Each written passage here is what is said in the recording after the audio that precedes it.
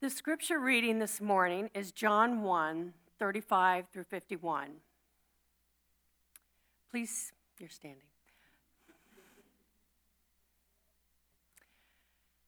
The next day, John again was standing with two of his disciples, and he watched Jesus walk by.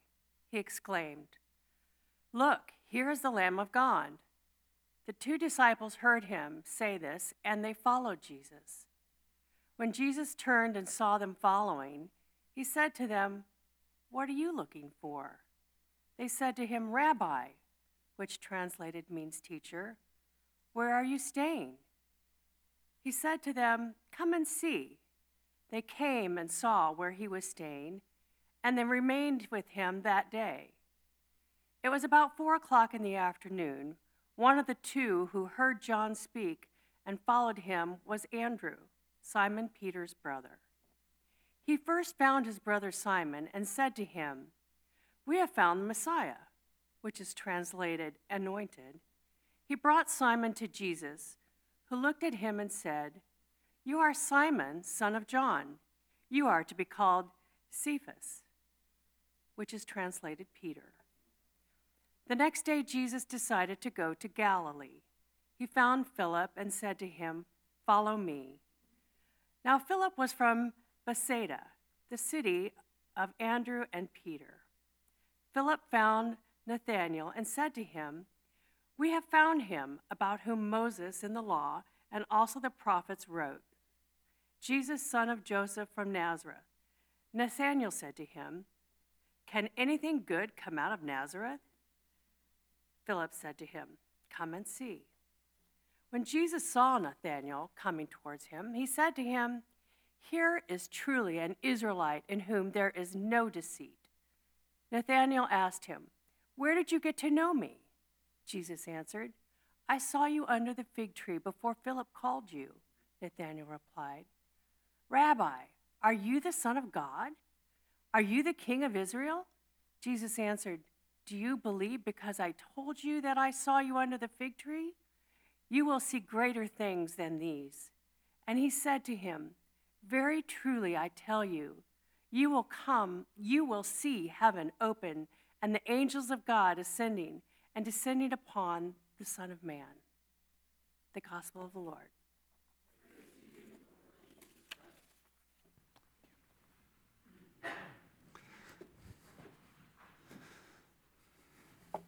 Thank you, Julie. Let's pray as we begin.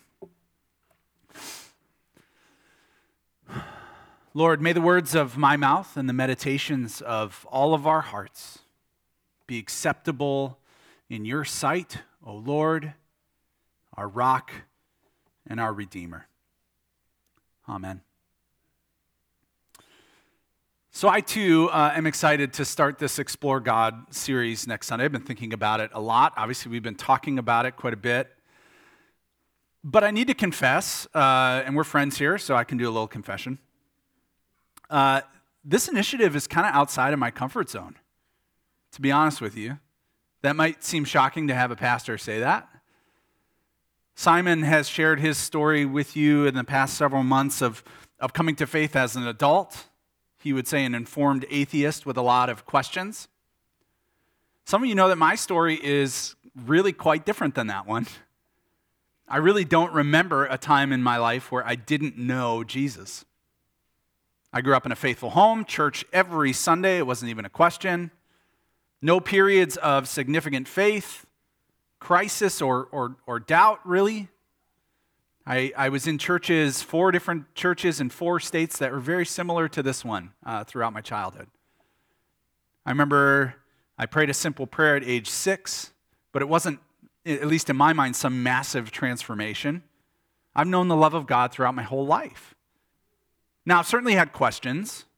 I've had doubts at times, but never the variety that caused me to question my faith altogether.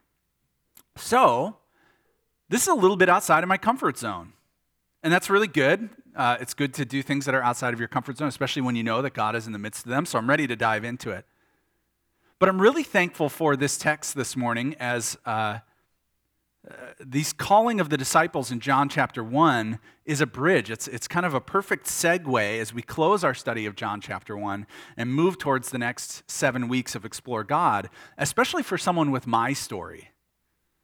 Because the refrain of this passage, which I'm guessing you picked up on, it was repeated a couple times, is so non-threatening and so welcoming. What is it? Come and see. Come and see. Just come and see. I love that refrain. Come and see. You might have already invited friends, neighbors, family to come and explore God with us this winter. Maybe you're still praying about those who you could invite and ask these questions along with us. But either way, I love the posture of come and see as what we're really doing here. It's inviting, and it's warm, and it's caring, and it's full of a wonder too. Just come and see. You see, I love this refrain because it's kind of true to my story.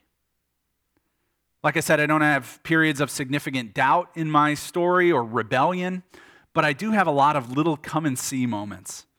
Most prominently when I was in high school. Some of you have heard this before, but I went to a Christian high school in Minneapolis, but I was largely going through the motions of my faith as a teenager. My faith was real, it was active, it was important to me, but probably not as real and active and important as my friends and my social status and sports success and those kinds of things.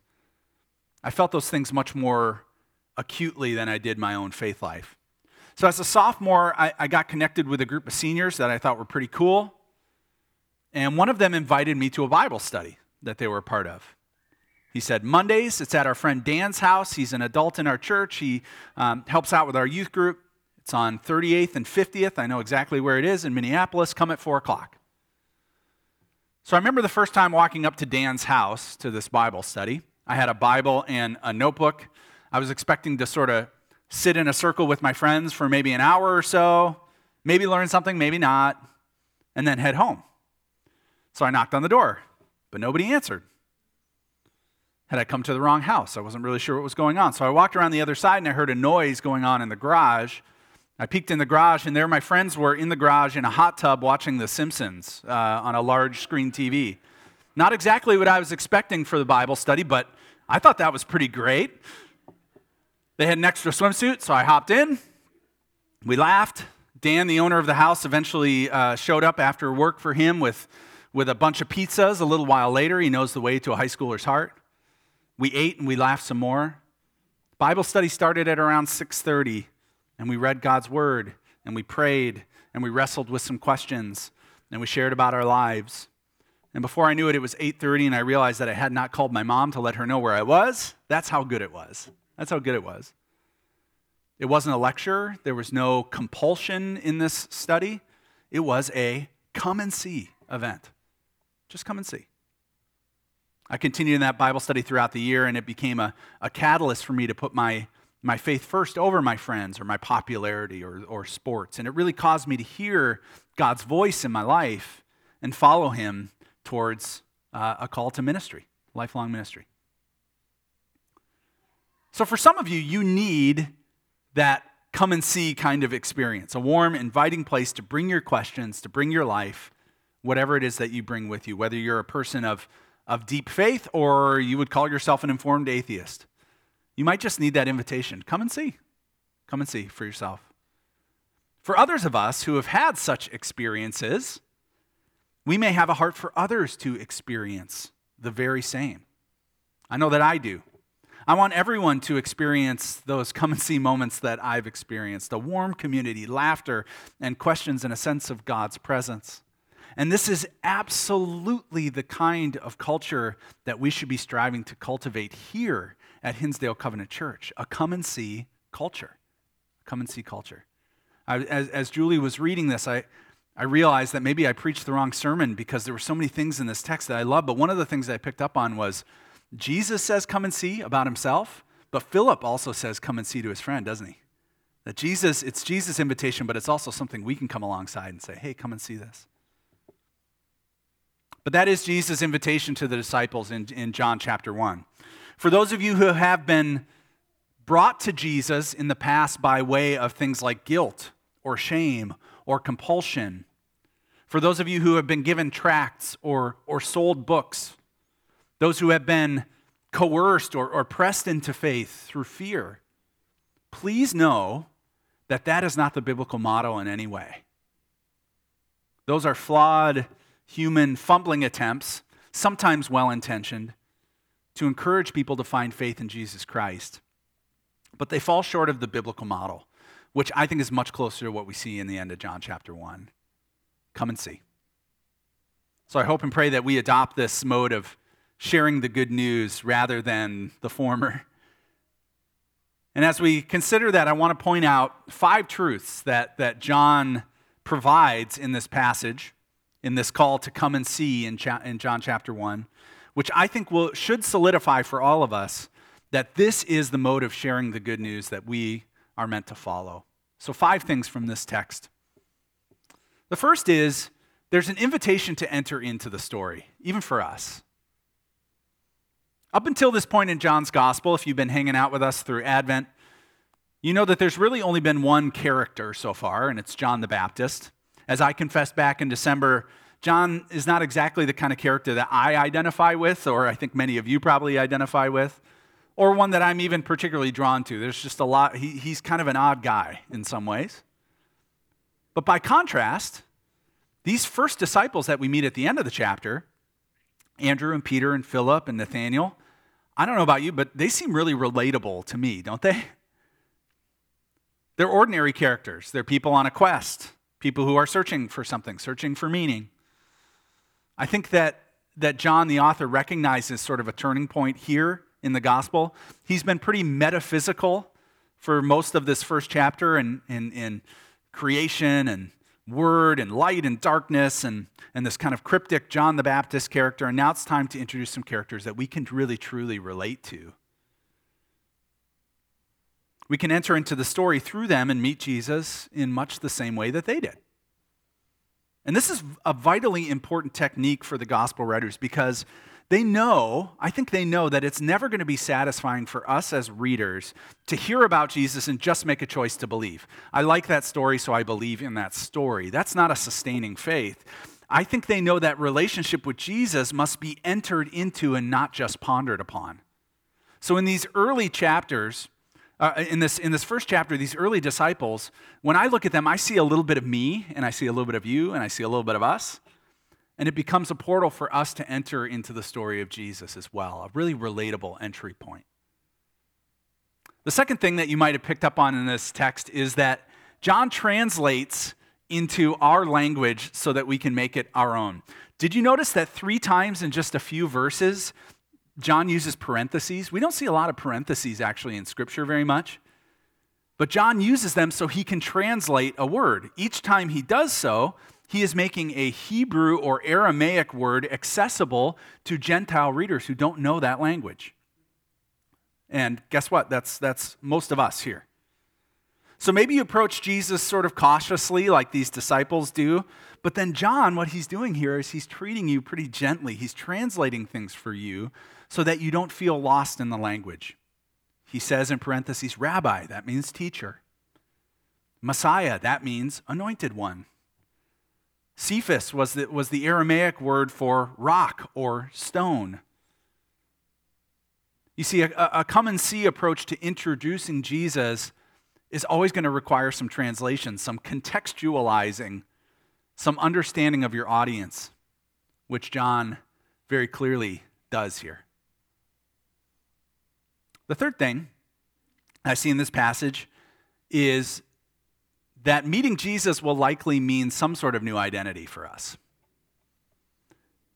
Probably for sure will mean some new identity for us if we're really coming and seeing. Andrew and Simon and another unnamed disciple are searching for Jesus, and when they find him, he gives them a new vocation, a new calling. Come follow me. This is what you do now. Simon actually gets a new name. He gets the name Peter, which is Greek for rock.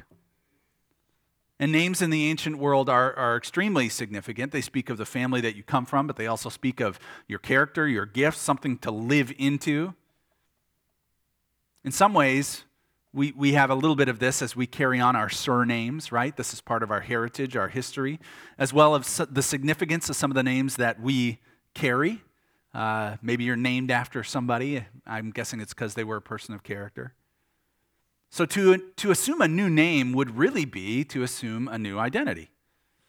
And I have to believe that many of John's original readers, original audience, as they meet Jesus in this gospel, they would sense that Jesus is calling them to a new meaning and purpose as well. And that they might even yearn to be renamed by Jesus and sent forward. So in other words, John is very upfront about the reality that meeting Jesus is going to change you. It's going to mean identity change for you. It's going to mean a change of direction, a change of purpose, perhaps even a change of core identity like a name. So any gospel that speaks of Jesus but doesn't require change, that's not the gospel that Jesus himself preaches. Fourth thing, and this is so clear in the story of Nathanael, when we look for Jesus, we find that he's actually been searching for us. When I was in junior high, I was invited by some friends to go play paintball. I thought that sounded like a lot of fun. I'd never done it before. So I was outfitted with some grubby clothes and with goggles, and we went out into this field, and somebody loaned me a paintball gun and showed me how to use it and explained kind of the rules of the game in the field and how it all worked. And a horn sounded and the game was on, and I remember just being really excited, and I ran from the starting place to try and find my mark, to try and find somebody on the other team. And within like a nanosecond, a paintball whizzed right by my head, and then another one got me right in the side. And I darted behind a tree, and I remember thinking that it was only at that moment that I realized that I had not even contemplated at all that there was another team pursuing me. That it wasn't just me pursuing them, that somebody was trying to get me too. The difference was they knew what they were doing and I didn't. And I think we often think of Jesus in a similar way. Like seeking Jesus is really our initiative. These disciples in the passage clearly thought they were pursuing the Messiah, but they didn't seem to realize that the Messiah, Jesus, was actually looking for them. And he was far more adept at doing so than they were.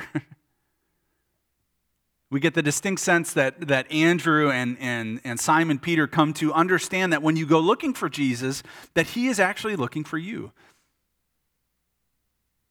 He's been looking for you for a very long time, and he's been looking long enough that he knows you and he names you and he calls you. Nathanael is a little bit of a tougher sell than the previous disciple, Philip, in this passage. When told that the Messiah, Jesus of Nazareth, is here, he responds with what can only be considered a snarky comment, right? Can anything good come from Nazareth?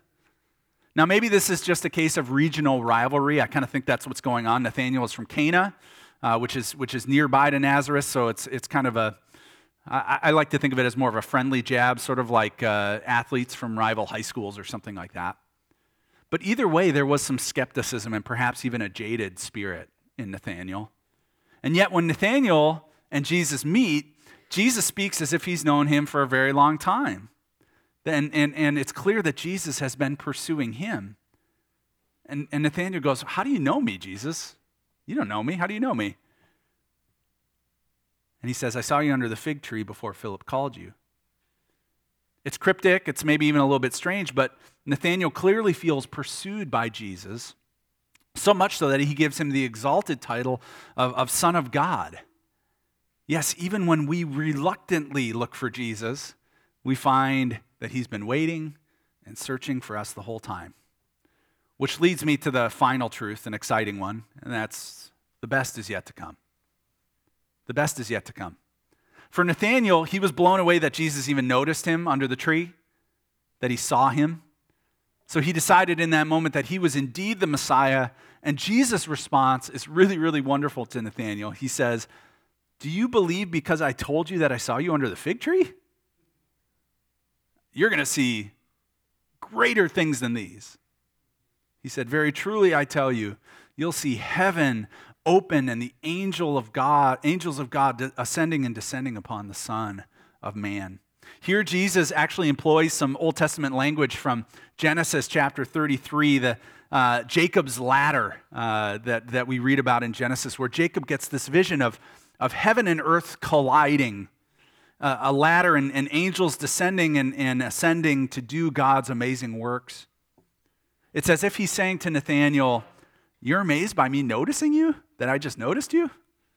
Wait until you see what I'm going to do. You're going to see heaven and earth opening up to each other if you will simply follow me, because I'm the center of that. So we can focus on moments of decision, and we would often celebrate Nathanael's confession of Jesus as the Messiah as this is the turning point of his life, and in some ways it is. But Jesus is pretty quick to say, oh no, the best is yet to come.